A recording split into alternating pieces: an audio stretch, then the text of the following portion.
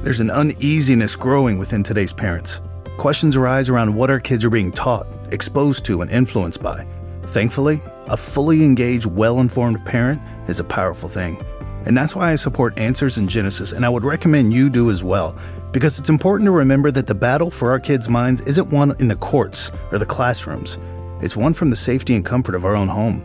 So be the difference our kids need, and visit www.answers.gift today. What's Pietism, and what does it have to do with the modern church? This is episode 87 of En Route.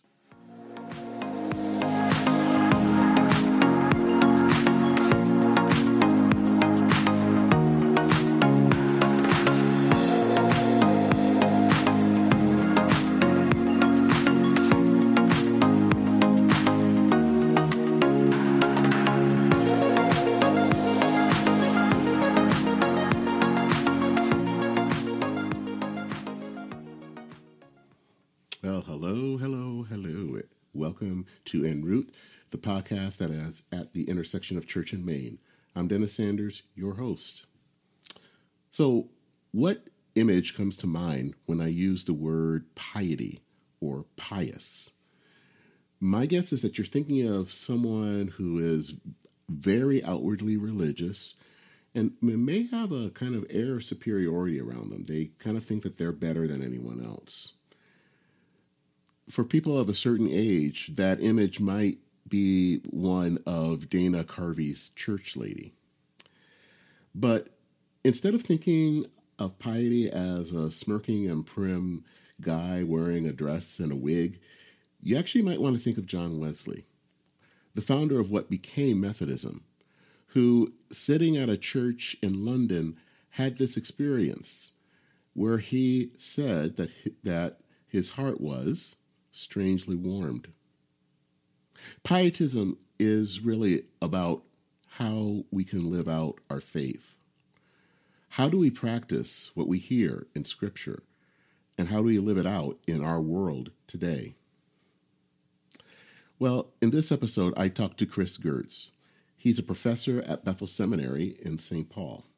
Chris grew up in the Evangelical Covenant Church, an evangelical denomination founded by Swedish pietists.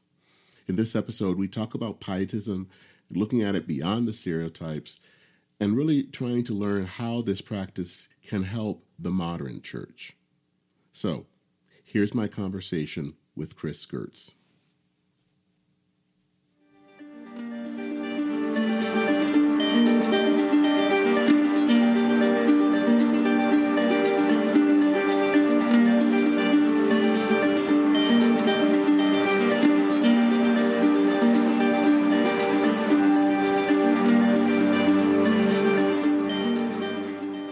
Well, thanks a lot for coming on today and helping kind of to have this conversation about what pietism is all about.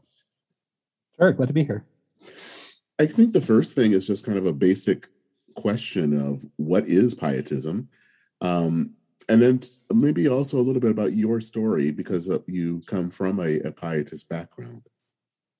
Yeah, that's right. So pietism is very old and musty in some ways, right? It's a movement that starts in 17th century, what's now Germany. And at the time, it's a pretty significant movement to renew Lutheran and Reformed and other Protestant churches. So this is about 30 some years after the 30 Years' War, 100 plus years after the Reformation. And part of what inspires pietism is the sense that churches are well established, right? And they're well funded. They're usually connected to the government. But the pietists feel like there's not a lot of life in churches, right? Their sermons being preached, what difference they make is a little harder to tell, or at least that's what pietists believe. And so it's not really an attempt to start a new kind of Christianity, a new kind of church. It's usually a sort of reform from within impulse, right? How do we take a Lutheran church and make it more vibrant? How do we help people make their faith active in love of others is a big pietist slogan early on. So it spreads, and often in very mundane sorts of ways to our ears. It spreads through small group Bible study is one of its early innovations, which sounds really unremarkable in 21st century Christianity, but was pretty unusual at the time. to have pastors sit down with just lay people, men and women, different denominations, and to pray, study the Bible, sing hymns, do devotional work together. So that's how it starts. And then it starts to get a sort of institutional center in a city called Halle, in what is now Eastern Germany. And you've got universities, schools, orphanage, pharmacy, museums, printing press. So they send out missionaries to places like India and the Caribbean. And so that's where Pietism's reach starts to expand and starts to reach lots of parts of the world. And then there's kind of a related movement called Moravianism we can talk about if you want. It's sort of a branch of all this. But then it kind of dies, right? Like if you go to Germany today and ask like, where's the Pietist church? No one will have any idea what you're talking about. It's maybe there in pockets, but for the most part, within 100 years, it's gone as a movement. And so what survives, what I tend to think about as Pietism, is more of a religious ethos that you keep finding in different kinds of churches, different kinds of traditions, that sort of owes something to that legacy or heritage, but isn't necessarily like connected to it formally. And you still will not find like Pietist churches. Maybe some denominations, though, are a little bit more shaped by it. And so the reason I'm interested in Pietism is I grew up in the Evangelical Covenant Church, which is a pretty small denomination. It's mostly in the Midwest, some extent the two coasts, and probably like 200,000 people nowadays. So it's not a large denomination. It was founded by Swedish immigrants in the 1880s. And so these were people who had been part of a pietistic revival in Sweden, came over here, and like 1.25 million Swedes came over here. So there are a lot of them. And some of them joined Lutheran churches. And then these Lutherans decided to form their own church in 1885 called the Mission Covenant Church, or now it's the Evangelical Covenant Church. So this is what I grew up in. I'm a fifth generation Covenanter. And it was always a weird church to belong to because most people had no idea what it was. It sounded kind of Lutheran, kind of Baptist, kind of evangelical, kind of mainline. And over time, what I learned is it was really strongly influenced by Pietism. And at least some of its leaders have clung to the language of Pietism to explain why it doesn't fit all these other categories. Mm-hmm. So that's where my personal interest really starts with Pietism. And I'm not like a church historian, really. I should probably make that clear right off the bat. I'm really a diplomatic, military, modern Europeanist. But because of my own story, and because I work at a Baptist university that has Pietist roots, Bethel University, I've kind of been drawn into this and ended up writing more about it over the last 15 years or so. Yeah, I think before we go any further, it may help to talk a little bit about where you teach, because that it does have a strong Pietist background. And I think in the book that you helped write, The Pietist Option, is it Lundquist that was the president? Yeah, Lundquist, Karl Lundquist, yeah. Who, it was kind of an interesting how he basically lived kind of an example of Pietism, at least in the modern era. Can you kind of explain a little bit about what Bethel is all about and where Pietism fits in? Yeah, absolutely. So the Covenant Church is hard to explain. Bethel is also probably hard to explain. There are like 5 of them in the United States. This is the one in suburban St. Paul, Minnesota, that was founded by Swedish Baptist immigrants. So go back to what I just said about the Covenant Church. Some of the Swedes who came out of that revival of the 1840s and 50s became Baptists through meeting German and English Baptists. And so they came over to the United States. And of course, they didn't join the Lutheran Church. They started forming Baptist congregations, which came together as what was for a long time called the Baptist General Conference. And now it's called mysteriously Converge, which that's a whole other story to go into. Anyway, those Baptists found a small seminary in Chicago in 1871 that 150 years later is now Bethel University. And so it's a Baptist school. There are a lot of Baptist colleges and seminaries in the United States. It's evangelical broadly, but I think what's distinctive about Bethel is that kind of Pietist heritage. And in some ways, it feels like it softens some of the edges of the evangelical and Baptist heritage. And I think Karl Lundquist is as good a way to explain it as anyone. And he's a Bethel graduate who comes back in 1954 and serves as president until 1982. So Karl Lundquist is a pastor. He's not academic. And he presides over this period of like GI Bill fueled growth. Bethel doubles in size twice. It moves out to the suburbs. But it's also a time when Bethel is kind of struggling to explain what it is. Like, it's not just Swedish immigrants anymore. It's people from different sorts of Protestant backgrounds And it's got connections to like evangelicalism, but it doesn't quite feel like other evangelical schools. And so Lundquist starts talking about pietism as being the distinctive. And I think what he means is, first of all, that faith is not mostly about belief. It's not mostly about your ability to sign off on a creed or a confession or to affirm a catechism, something like that. It's more like, how do you live out your faith? Or for him, it's really like, what is your relationship with Jesus? He talks all the time about having a kind of warm-hearted relationship with Christ. And for him, that mostly means devotional practices and spiritual formation and spiritual disciplines. In 1975, he takes a sabbatical. He travels to like 40 centers of spiritual renewal around the world, Catholic and Orthodox and Protestant. And he develops this huge library that's still in our seminary library of books by all sorts of Christians about prayer, meditation, fasting.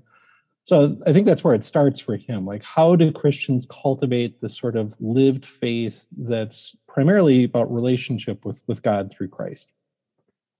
But he also is concerned about how you live in community. And he's very concerned that, first of all, within any Christian community, you not let yourself be torn apart. You don't heresy hunt. You don't draw lines so sharply that you can't transcend disagreement. At Bethel, we tend to call it the irenic spirit of pietism, this kind of peaceable impulse to say we can disagree well together, right? Which is an impulse that's been challenged the last 10 to 20 years. But I mean, it's a hard thing to live out. And then finally, he's very service-oriented. So, I mean, Bethel, under Lundquist, starts adding things like business programs, but it also adds social work and teaching and nursing. Even when people are going into professions, he has this sense of kind of a pastoral calling. Like, you're doing it as a way to live out your faith in the world, and especially to live it out in places of hurt and suffering. I mean, he has a really interesting response to the Vietnam War and to the strife of the 60s. He says conservative Christians don't just like turn your back to this. Don't just dismiss it because it has long hair and calls itself a hippie. Like, listen to the pain that it's describing. Listen to the injustice that it's calling out, and think about how we can respond to that. So I always find that just mildly countercultural, like very mildly. Like, he wore a suit and tie and he had short hair. Like, he wasn't a figure of the 60s. But I would chalk that up to pietism as well. The sense of like Christianity has to be felt as much as believed, and above all else, has to be lived out in love of others, right? And I think that idea still does prevail. A lot of our students are going into service professions one way or another. I think one of the things that's kind of a misunderstanding of pietism is maybe a sense of, I guess, holier than thou. The word pious obviously is in there. That it's not really concerned about social issues. It's just concerned more about the church. But that's not what you've been talking about. It's not what your book talk, the Pietist Option, talks about. Why is there that kind of missed connection there? People have a different viewpoint than what is the truth. Yeah, and I don't think it's untrue necessarily. I just think, I think most Christian traditions have different kinds of seeds within them, right? I mean, the strengths very easily turn into weaknesses, right? And kind of impulses can go in lots of different ways. So I don't think it's unfair. I'm not surprised. Like, partly, like it's easier to deal with someone already equates pietism with something rather than they have no idea what it is. So, like, if someone tells me, well, pietism sounds like being holier than thou, right? And pietist is a pejorative term back in 17th century Germany. It does have this sense of, oh, you think you're so pious, which I mean, it should be problematic, right? There is this kind of sense of, are you saying you're a superior Christian to all the other just ordinary Christians around you? That's something pietists really do have to struggle with. And I think sometimes where pietism does go wrong is it develops this sense of, well, the way you test that this is really authentic lived faith is you have all these rules you're supposed to follow and all these boundaries you're supposed to stay within. Or sometimes it's all these things you don't do, right? So for all my admiration of Karl Lundquist, he had this very strongly culturally conditioned sense of to live a holy life was not to drink, not to smoke, not to go to movies, not to go to Broadway plays, not to dance, right? Which I don't necessarily associate with pietism, but I certainly associate with a kind of like middle-class, white, suburban, Midwestern sort of Protestant piety, right? And, to some extent, I think he kind of struggled with that. But at the same time, he also said this kind of holiness that we're striving for, this piousness we're striving for, does need to be lived out, right? And so he thought a lot about the relationship between personal holiness and then social holiness, right? And maybe this makes more sense if you come from a Methodist or a Wesleyan background, right? How do we live out love of God and love of neighbor, right? And how do we live conscious of the fact that, as Paul says, we're not supposed to be conformed to the patterns of the world, but be renewed by learning, right? So I can understand where that sense of like pietists are holier than thou come from, and you can find plenty of evidence of it. I just guess, like in my own case, I've just known too many people who aren't like that. Like, I think there's also a kind of humility and modesty about pietism. There is a kind of like self-awareness that if you do it right, you are reflecting on where you're falling short, and you are reflecting on, at the same time, the gifts that you have, right? Mm-hmm. So it's humble in the best sense, in my experience of it. I think the real concern, I think of the fairest criticism that you've alluded to, Dennis, is the concern for social issues, right? Because even if you do have that sort of sense of making your faith active in love of neighbor, a sense of social holiness, and we're supposed to feed the hungry, and we're supposed to shelter people without shelter, and visit the prison, right? Like all those kind of New Testament themes. That doesn't address the causes of suffering, of hurt, of injustice, of inequity, of exploitation, of marginalization. This past year, I've been involved in an online conversation with people from 12 different Christian traditions. I'm the pietist in the group. And every month we write about how we think about following Jesus is kind of the broad cue for it. And then everyone else writes a response. And so I took my shot at explaining pietism. And I think the most meaningful, pushback or critique I got was from Ferris Blount, who represents the Black church tradition in the conversation. And he said exactly that. Like, the pietists you're talking about are trying to feed the hungry. They're trying to give water and shelter and education and care, but they're never addressing the root cause of any of this. They're not asking about like the systems and the structures that created these conditions that led to this suffering and this exploitation. Does pietism have anything to say to that? And I said, I think that is a weakness of the tradition. I mean, partly because I think pietists have this sort of concern, like, the church can't become institutionalized, right? If the church becomes an organization that's bent on preserving its power and its wealth and its status, you start to lose some of that vitality, right? We kind of find ourselves back in the position we were in the 17th century, or back in the position that led to the Swedish revival I've alluded to. But at the same time, can you really address structural and systematic problems if you don't have structures and systems? Can you do that all at a grassroots kind of level, right? Can you do that? And I think pietists would say, well, at the grassroots, what we can do is care for people, right? But I'm not sure they've got we really have a great way of understanding then what do we do about systemic racism? What do we do about institutionalized inequalities around the world or within our societies? I think our impulse is to love and to care. We don't necessarily have the same resources, I think, to deal with what hardwires this world for injustice. And so that's the place where I feel like I need the help of other traditions. One of the things I think that I've noticed and kind of learning a little bit about pietism is that some of how it is lived out from, and this is coming from Europe, isn't that different from the Black church tradition. Where do you see those kind of similarities? And I think I know where we're kind of going with the differences, but where do you see the similarities there? Yeah, I mean, where I see the similarities, I mean, they're actual points of convergence. Like, one of my favorite stories is in the Caribbean in the 18th century. It's in a book called Rebecca's Revival by John Sensbach, who's a historian at Florida. And the story of Rebecca Pratton, who is born into slavery, is an enslaved African on, I think it's the island of St. Thomas in the Caribbean, converts to Christianity through pietist missions, through Moravian missionaries, becomes one herself, marries a German Moravian, and ends up in West Africa ministering to people at a slave trading fortress, right?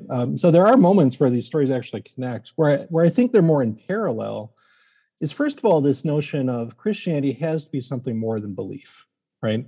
It's pretty easy for white Christians in the 18th, 19th, and into the 20th and 21st century to affirm the right kinds of things and yet they seem to make no difference in their treatment of an entire population, right?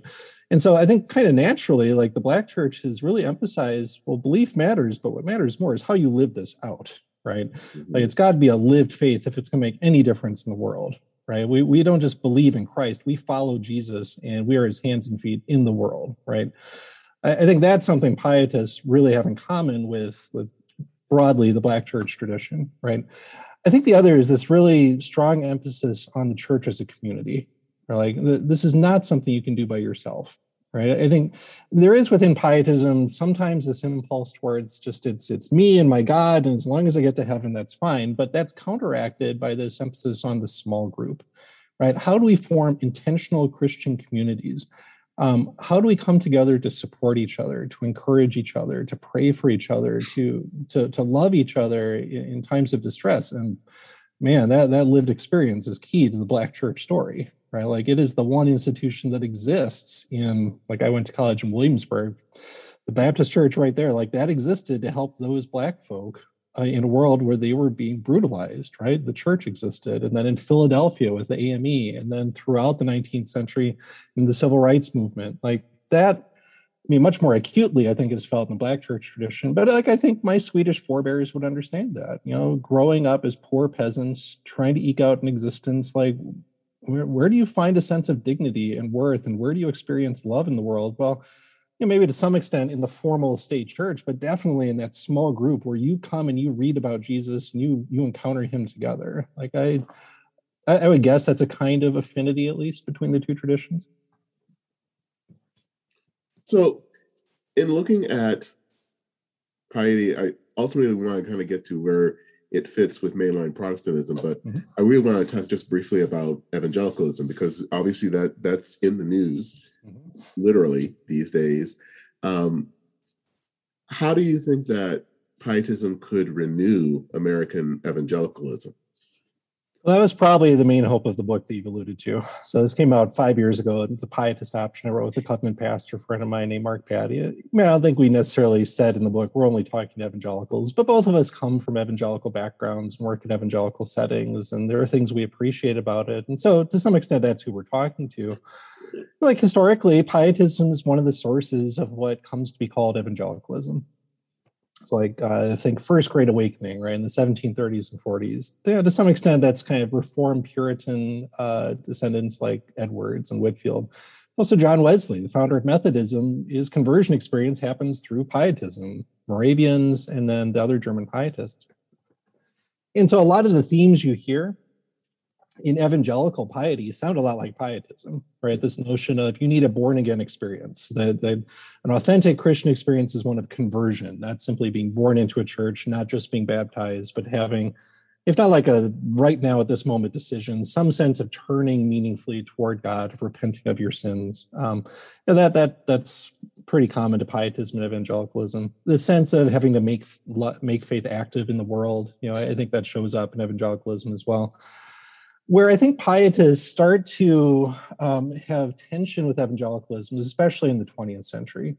Like in the Covenant Church, I think it really starts with the fundamentalist modernist split in the early 20th century. And here it comes down to like, what does it mean? What is the authority of Scripture, right? I think pietists would tend to say, well, the Bible is not chiefly a source of like scientific information any more than a source of rules and regulations. The Bible for a pietist is primarily the way that God is trying to relate to us, that God is trying to connect to us. I mean, in the covenant, we have the expression that the Bible is an altar in which you encounter the living God, right? It's not simply something that needs to be defended on the grounds of modern inquiry, right? Whether it's inerrant or infallible, that's not what's meaningful. What's meaningful is, are you coming into contact with God through the Bible? Is the Spirit speaking to you through the Bible? That's what matters to a pietist about the Bible. And so as some evangelicals at least start making certain positions on biblical authority or inspiration or truthfulness the standard for belief, I think that raises the hackles of some pietists. Certainly that shows up in the history of the Covenant Church. I mean, I think the other one, and this is why evangelicalism is in the news, is at this point, it's very hard to tell the difference between evangelicalism and white Republicans, right? It is so closely identified with at least one segment of one political party, that you've got people wondering now, does it have any religious distinctiveness at all, or is it just kind of religious cover for an ideology or political power, right? Or white supremacy or themes like that? I think that's a fair question. And for pietists, that doesn't make any sense, right? Pietism starts because churches that have power and wealth are not doing what they should, right? They have the appearance of church, they have the form, the semblance, but they don't have any life to them. They don't have any energy. I mean, pietism is a reaction against the notion that Christianity is involved in controlling a culture or having power and authority. Like that doesn't produce the authentic sort of encounter with God and transformational lived out faith that pietists talk about. So I think that's what's also hard for pietists with evangelicals is some of the language is the same, some of the kind of like forms of piety are the same, some of the hymns and worship songs are the same, but a pietist just has no use for this idea of a culture war, right? Of trying to Christianize a nation or view the nation as Christian by itself, right? That I think is probably, that's the most acute problem for me right now that I find myself really struggling against and feeling like this is such a distraction from who we're supposed to be. And in fact, it's causing like a sacrifice of our witness, and it's leading us into just unbearable hypocrisy, right? To say that we believe in holiness and then to support someone who is an absolute unrepentant, reveling in his sin kind of person as Donald Trump is just very hard for a pietist within evangelicalism to understand, right? And it's a real struggle right now. So now that we've looked at evangelicalism, and I know that you are, you grew up in the Evangelical Covenant Church, you attend a Lutheran congregation, and more specifically an ELCA congregation. What does pietism have to teach mainline Protestantism? Sure. Yeah, and I really should say, well, I guess I can speak to what it has to teach the ELCA or Lutheranism. I'm not as familiar with, I've taught in Presbyterian churches, UCC churches, I don't know them as well. Partly, again, it's shared roots. Pietism doesn't just lead to evangelicalism. It does feed at least the growth of Lutheranism, certainly. I mean, Philip Spener, the founder of Pietism, for a long time is regarded as, second only to Luther in Lutheran theology. And like there are splits, but I mean, there's a lot of pietist influence, especially in Scandinavian Lutheranism. So like I come from a covenant background, but half of my family were Augustana Swedish Lutherans, right? They're the ones who, they valued the confession a little bit more, the Augsburg Confession. They valued a trained clergy a little bit more than the Covenanters did. And so they didn't join together, but they always had very similar kinds of piety, similar kind of approaches to worship. They sang the same hymns. Right. And so there's a lot of back and forth between those two kind of branches of Swedish Protestantism. Right. In many ways, like growing up Covenants, I was growing up theologically Lutheran. I mean, we use Luther's small catechism for confirmation class. Right. And I was baptized as an infant.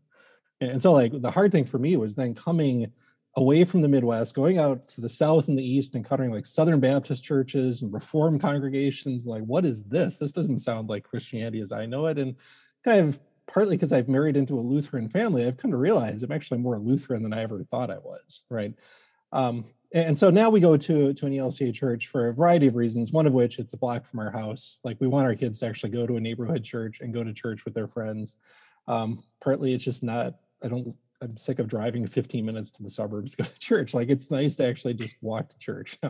And partly because it felt like it was my wife's turn, right? She's an ELCA Lutheran. Her dad and her brother are ELCA pastors. And so it's been interesting coming into that tradition and that congregation and denomination as a kind of outsider, with a kind of theological affinity and, just a physical closeness. And thinking, I wonder what pietism has to say to this. And so I've done a class for our congregation, and I've gone to a couple other ELCA churches. And what I end up realizing is it speaks differently, right? In the Pietist Option book, one of the metaphors we borrowed from a Mennonite historian named Dave Nold is that pietism is not really about creating something new. It's about leavening what's already there, right? It's a kind of catalyst for renewal and change. And so if it's actually doing its job right, you don't really necessarily notice a lot of pietism by the end, but maybe it calls out certain things in evangelicalism, but maybe in mainline Protestantism, it would call out certain other kinds of things. So when I talk to evangelicals, usually what I'm leaning on is the sense of, well, this is not just about getting to heaven. This is not just about conversion and your relationship to God. It's about how that then is lived out in love of others in a pluralistic society where you maybe are not trying to be in control, right? Those are the kind of pietistic themes I sound in evangelical settings. In mainline settings, it's probably going back more to but in a sense, though, it is about personal conversion and personal holiness and relationship with God and devotional practice, right? I mean, like mainline Protestantism in America has its own kind of problem with being too closely associated with the prevailing culture, right? And with powerful institutions. I mean, it was the establishment until 1950 or so. Mm-hmm. And I think to some extent, this is the problem a lot of mainline churches still find is this is in their DNA. This assumption, well, they're just always Norwegians getting off the boat, right? And they'll just come to our church here and it's Minnesota after all, right? And and you're so kind of then tied to the status quo, right? I think sometimes then you need to think, how are you going to renew that? You know, what is this going to look like in the 21st century where the numbers are declining, where partly your influence has been so strong, a lot of your social concern is being lived out in lots of other ways, right? Through government and nonprofit agencies. I guess my challenge to mainline Protestants is often, so we're supposed to love God and love our neighbor. Are those exactly the same thing? Or, I mean, do we only love God by loving our neighbor, or are there other ways we love God that maybe don't have a social impact? You know, are there aspects, I mean, is there something to the idea of a personal relationship with God or personal devotion or spiritual discipline? I'm really glad I'm in a church that takes social justice seriously and its social witness seriously. And so that's social holiness theme, right? But I also do wonder, is personal holiness still important? And that doesn't have to mean we don't go dancing or smoking or drinking, but what would personal holiness mean? And are there ways to do that that just don't sound like, evangelical, kind of puritanical sort of killjoy tendencies? When we think about sin, yes, I'm glad to be in a place that challenges me to think about my privilege, my complicity in systems that oppress people. But I also want to say about what does personal sin look like? Is that the only kind of sin we talk about anymore? Are there other kinds of things getting in the way of our relationship with God and with others? So I guess that's the pietist in me is saying, well, I love this about how you love your neighbor. And now can we go back to what this like love of God looks like and what devotion looks like and what holiness looks like? And partly I want to keep my mouth shut because I'm new, right? And I don't know. And I don't want to just be this outsider who comes and says, I'm going to fix this, right? I was in a Lutheran church like a month ago giving a talk about evangelicalism. And the guy who was setting up the tech for me said, oh, good, you're going to tell us how to get lots of new members because that's what evangelicals do, right? Like they church growth. And I had to tell him, I need to tell you some stories about Willow Creek and all the mega churches. Like this is not what I'm here to do. So I want to be cautious and not sound like I have solutions or something, but just my response as someone who's living in it is, man, this I love this thing and how it's different from evangelicalism. And then there's the pietist part that says, man, I really missed this part of it too.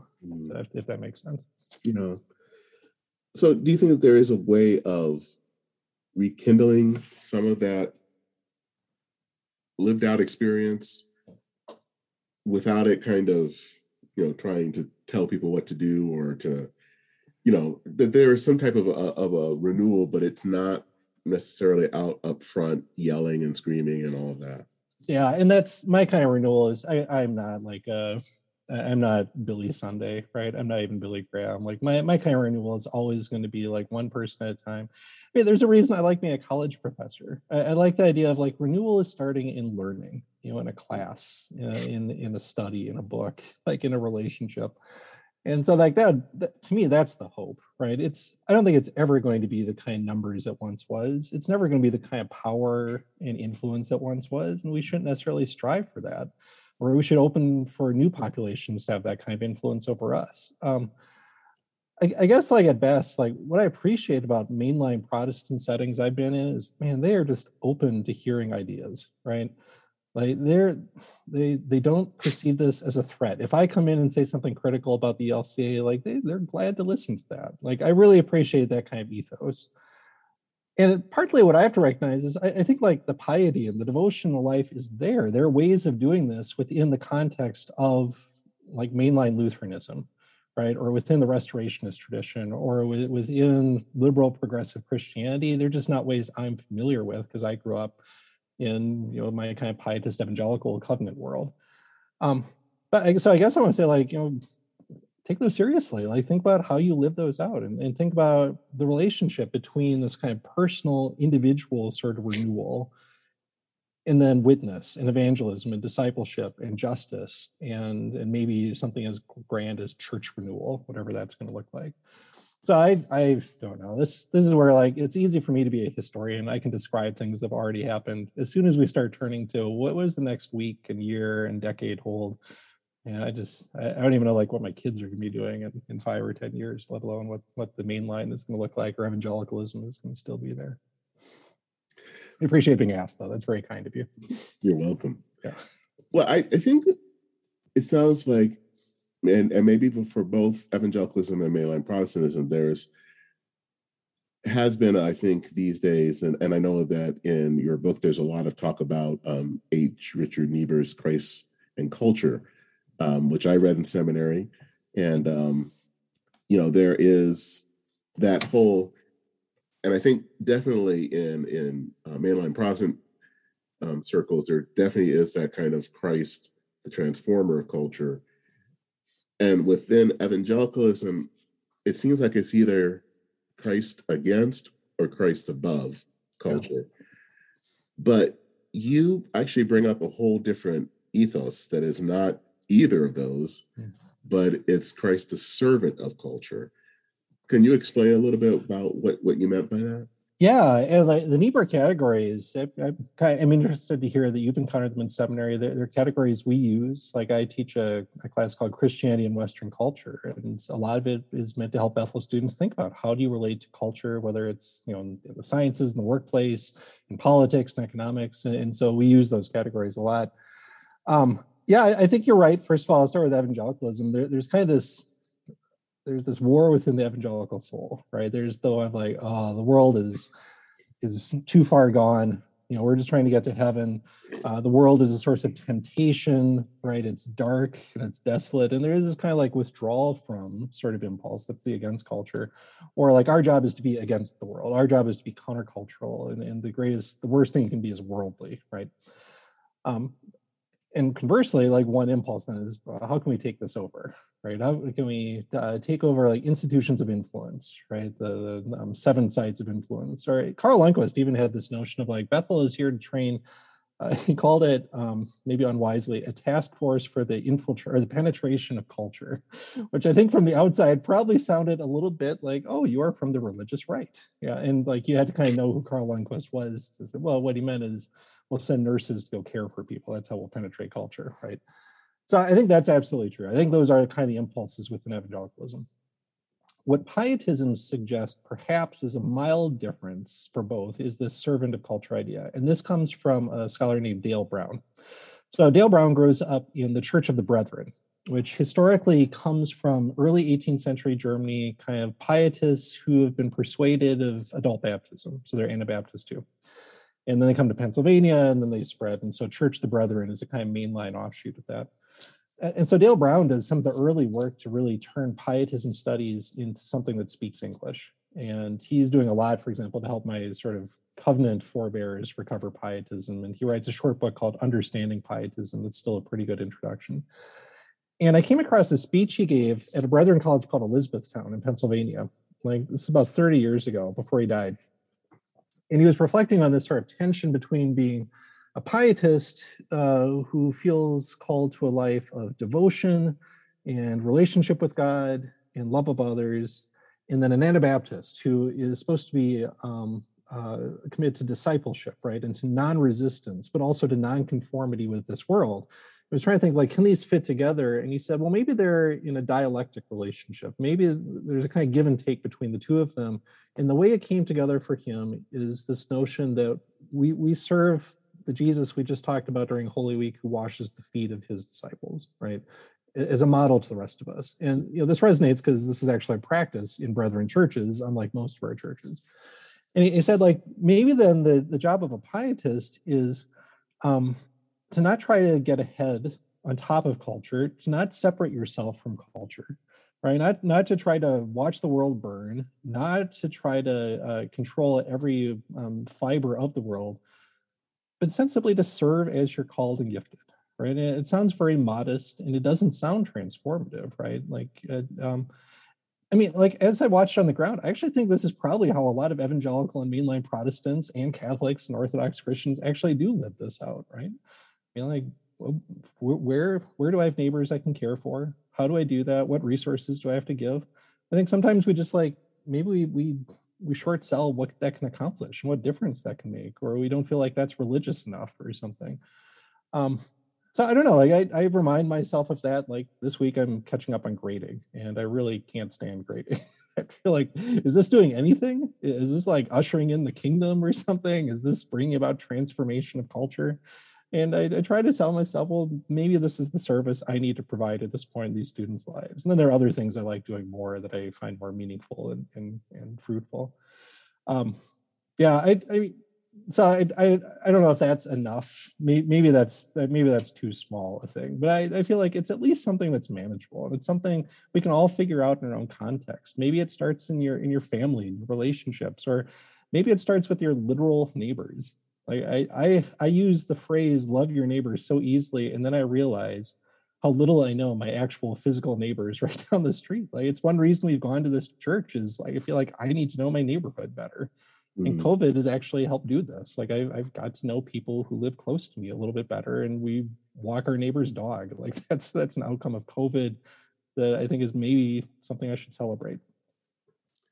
So, what do you think is some of the challenges for pietism? Because I think when you talk about servanthood, and I think especially within evangelicalism these days, I could see people thinking that that's a form of weakness. That may be one challenge, but what are the things that I think are going to be a challenge for someone to live out a pietist life? Yeah, I mean, the challenge is like no one knows what it is, right? but in a way, that's fine. I don't really care. I'm not trying to start a new church or something. It's more like, I mean, can these emphases, can these instincts take root and can they lead to new life? You know, for individuals, for the church, and through the church for the world. That's what I care about. And I think there are some obstacles they run into, and I think what you just named is really important. Like within evangelicalism, especially, there is this sort of sense of strength is connoted in terms of defiance, right? Of hostility, of aggression, and it's strength associated with a certain vision of masculinity. I don't know if you've encountered it. I have a friend named Kristen Dumais at Calvin University who wrote Jesus and John Wayne, right? Mm-hmm. And reading that was really interesting because it didn't necessarily describe the evangelicalism I had known, but it helped me make a lot more sense of the evangelicalism that I think my students have grown up in, whether they're women or men. Like they are being acculturated by a kind of Christianity that says to be a man is not to show gentleness and kindness and self-control and patience and love and joy. Like the fruits of the spirit have nothing to do with militant masculinity or toxic masculinity, it's sometimes called. And they're the kind of things that I've observed in pietism. And man, that is going to be a tough sell to evangelicals who would just associate that, as you said, with a kind of weakness, a kind of submissiveness, a kind of surrender to like the secular forces of the world. And part of me wants to say, yeah, that's the story we just heard last week, right? Like seeds sometimes need to die for new life to grow, and like clinging to power by any means necessary is not a Christ-like strategy for cultural engagement. So I don't really know what to do with that except kind of trust like there are seeds being planted. Like there are people who within evangelicalism, certainly outside of it, are being hurt by it or are aggrieved by it. And then some of us who love it and want it to be changed and renewed, and then maybe pietism has something to say about that. What that means for the mainline, like honestly, I don't know if I can really speak to it. Like I'm not sure what the obstacles there are, except that I think within mainline culture, pietism does manifest itself as a kind of legalism, right? Or a kind of like, well, it doesn't matter what's happening in this world, you know, the next world is what matters, right? It would be I'm too heavenly minded to be earthly good. You know, like I do hear that, like, again, from people I know who've gone to seminary in that tradition, that's what they're warned against. And so like, if what I'm saying does have some value, it would have to overcome those sorts of assumptions about what pietism leads to. Like, is there a way that a sort of pietist renewal within those traditions could lead to like a kind of way of understanding convertive piety that isn't legalistic, or a kind of holiness that isn't legalistic, and that leads to social witness and movements for justice and social change, right? Like that's the obstacle probably that I run into on that side of Protestantism. You talked a little bit about the Moravians, mm-hmm. and what is the connection with Moravians and Pietism? Yeah, it's you should probably talk to a Moravian to see like how much they think they're a part of this. But historically, again, like there's a kind of origin story. That's kind of where this all starts. So the founder of Moravianism is this German nobleman named Nicholas von Zinzendorf. So it's like 1720s or so. His godfather was Philip Spener, the founder of Pietism. He had studied at the University of Halle. He had connections to Halle Pietism, and drew at least some of those themes out, right? The sense of the need for conversion. But he understands it differently. I mean, like one of the kind of German pietist models of conversion is that you go through this extraordinarily difficult process of repentance called the Bußkampf, where you're like reduced to tears at your own sinfulness. And then at the last minute, God breaks in by grace and changes you, right? And Zinzendorf says, no, this is about joy, right? This is not about like feeling like a worm or something. It's about the joy of knowing Christ. Although he also has this notion of like, one way we do this is by meditating on the wounds of Christ, right? He has his own kind of version of convertive piety. I think the other similarity is Zinzendorf has this very strong impulse not to form a new church, right? Which Moravianism will become its own distinct branch of the family tree. But early on, what he's trying to do is to say, how can we restore the unity of the church? How can we heal the wounds of the Reformation and all the other conflicts before it? And that is something that the pietists at least aspire to, if they don't always work towards. They end up often staying in their Lutheran church, but they at least have this notion of, if the belief system doesn't matter as much, why can't we do mission together? Why can't we evangelize together? Why can't we seek justice together? And so like there's a kind of affinity there. But then Moravianism really develops in its own interesting ways, right? It has its own center in Europe called Herrnhut. It sends out its own missionaries all around the world. And then when it gets to North America, in places like Nazareth and Bethlehem, Pennsylvania, right, it forms its own kind of communities, its own traditions, and eventually its own structures. So different provinces in North America is how the Moravians were organized. So, it's probably more like a cousin tradition at this point, kind of like Methodism is a cousin tradition, but it's at least got some kind of like, original connections and then maybe some affinities that are still there. Where do you see Pietism going in the next few years? I won't say decades, but just in the next few years, where do you think will we see more examples of Pietism throughout American culture? I would hope so. I think if I'm being hopeful about this, and it's not like this is measured by Pietism becoming a better well-known term or something, but like if the kind of things I value in Pietism are being expressed elsewhere, like that's what I'd hope to see. Like the story of Pietism is it doesn't happen all that intentionally. It's almost like it's kind of a backlash against something else, right? There's a Bethel Seminary church historian for a long time named Virgil Olson, who I like to quote. And back in the 50s, he said, Pietism always is going to emerge when Christianity has been hollowed out, or when it's just kind of like scholasticism, or when it's just the form, but it has no substance. You almost kind of have to trust it will produce the seeds of its own rebirth, right? Because there is something, I think, just innately winsome about at least some of what I'm describing. At least when I talk about it with people, there's at least pieces of it they can respond to. There's this kind of notion of, well, maybe it's okay to have a very humble, modest sort of ambition for what Christians can do in the world. And maybe even more importantly than that, maybe it's okay to say these beliefs that we debate don't matter as much as relationship, as community, and as living your faith out in the world, right? Maybe that's something that will be more appealing to people than I can see right now.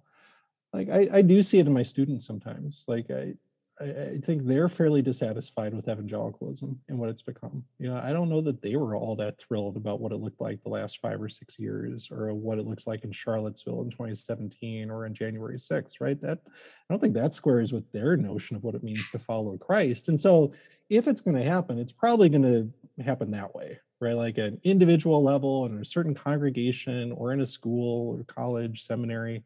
say, like, what other resources do we have to draw on it? And like, where have we gone astray? And how can we get back to relationship with God, relationship with each other, and how we serve in the world, right? Like, and maybe Pietism has some resources to offer there. That's as much as I really hope for. Like, there's, whenever you publish a book, you have these kind of grandiose notions of, this is going to change the world, and I'll be on the Today Show talking about Pietism. It's ridiculous. It's its own kind of vanity. And instead, it's been things like this, right? It's been a lot of conversations, a lot of like adult Sunday school classes, podcasts, interviews, just talking to people, helping them think through, like, how does this connect to your story? Like, does this give you any kind of hope for thinking about what the future might look like? And that's probably that's what I should have been hoping for all along, right? And the nice thing about having a book is then I can refer people back to it and say, hey, like, start here, and maybe they'll give you ideas of someone else to read or someone's story that you really resonate with. And so that's the nice idea of the permanence of a book, however many copies it actually sells. So if anyone wants to know a little bit more about Pietism or know more about you, where should they go on the web? Sure. So for about 10 years now, I've had a blog called Pietist Schoolman, which it's also hard to spell. Like, that's the other problem with Pietism. But Pietist is Pietist, and then Schoolman. So if you just put that all together, or if you just Google Chris Gehrz, that's Gehrz, it's also hard to spell, you'll find me. So on the blog, you'll find there's a whole page just of like Pietism ? To give you some further readings and resources. I haven't blogged there as much. I've been blogging for Pathos the last 6 years or so at a blog called The Anxious Bench. And so I'll write about Pietism to some extent there. And maybe the other place is look up this online conversation I talked about. It's if you just Google Respectful Conversation, it's run by a guy named Harold Hay. He's done a few of these, and this year's is about following Jesus. So if you just Google Respectful Conversation, go to his website, you'll find my essay, but then these other 11 conversation partners writing about their tradition. So like this month, we're doing Wesleyanism, and Sarah Lancaster wrote a piece about what it's like to be a Wesleyan, and now we all responded to it. I think next month is a Black church tradition, although it might be the Mormons are next. I can't remember the order we're going in. Yep. Right. So those are a few places you can find me on the net.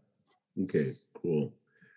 Well, Chris, thank you so much for taking the time to chat and for hoping to enlighten people about this important tradition in Christianity. Well, Dennis, thanks for giving me the chance to think this through. I don't do this all the time, so it's good, like every few months, to kind of rethink this again. I appreciate you letting me kind of talk out loud for a while. Not a problem. Not a problem. All right. Take care. All right. Thank you.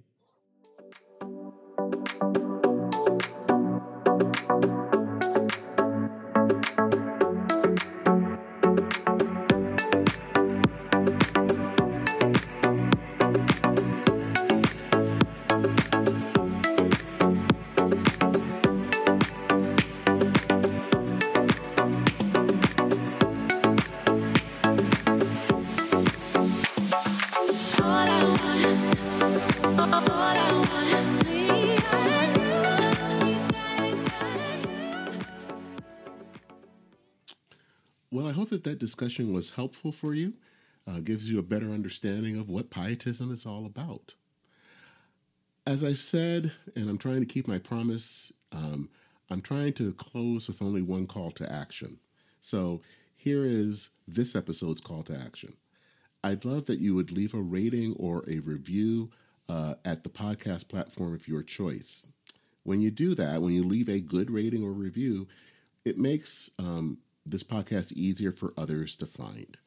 And so you can, that's pretty easy. I've made it easy for you. You can use a link that's in the show notes to leave your rating and review. Well, that is it for this episode of En Route, the podcast that is at the intersection of church and Maine. I'm Dennis Sanders, your host. Thanks so much for listening. Take care, Godspeed, and I'll see you soon.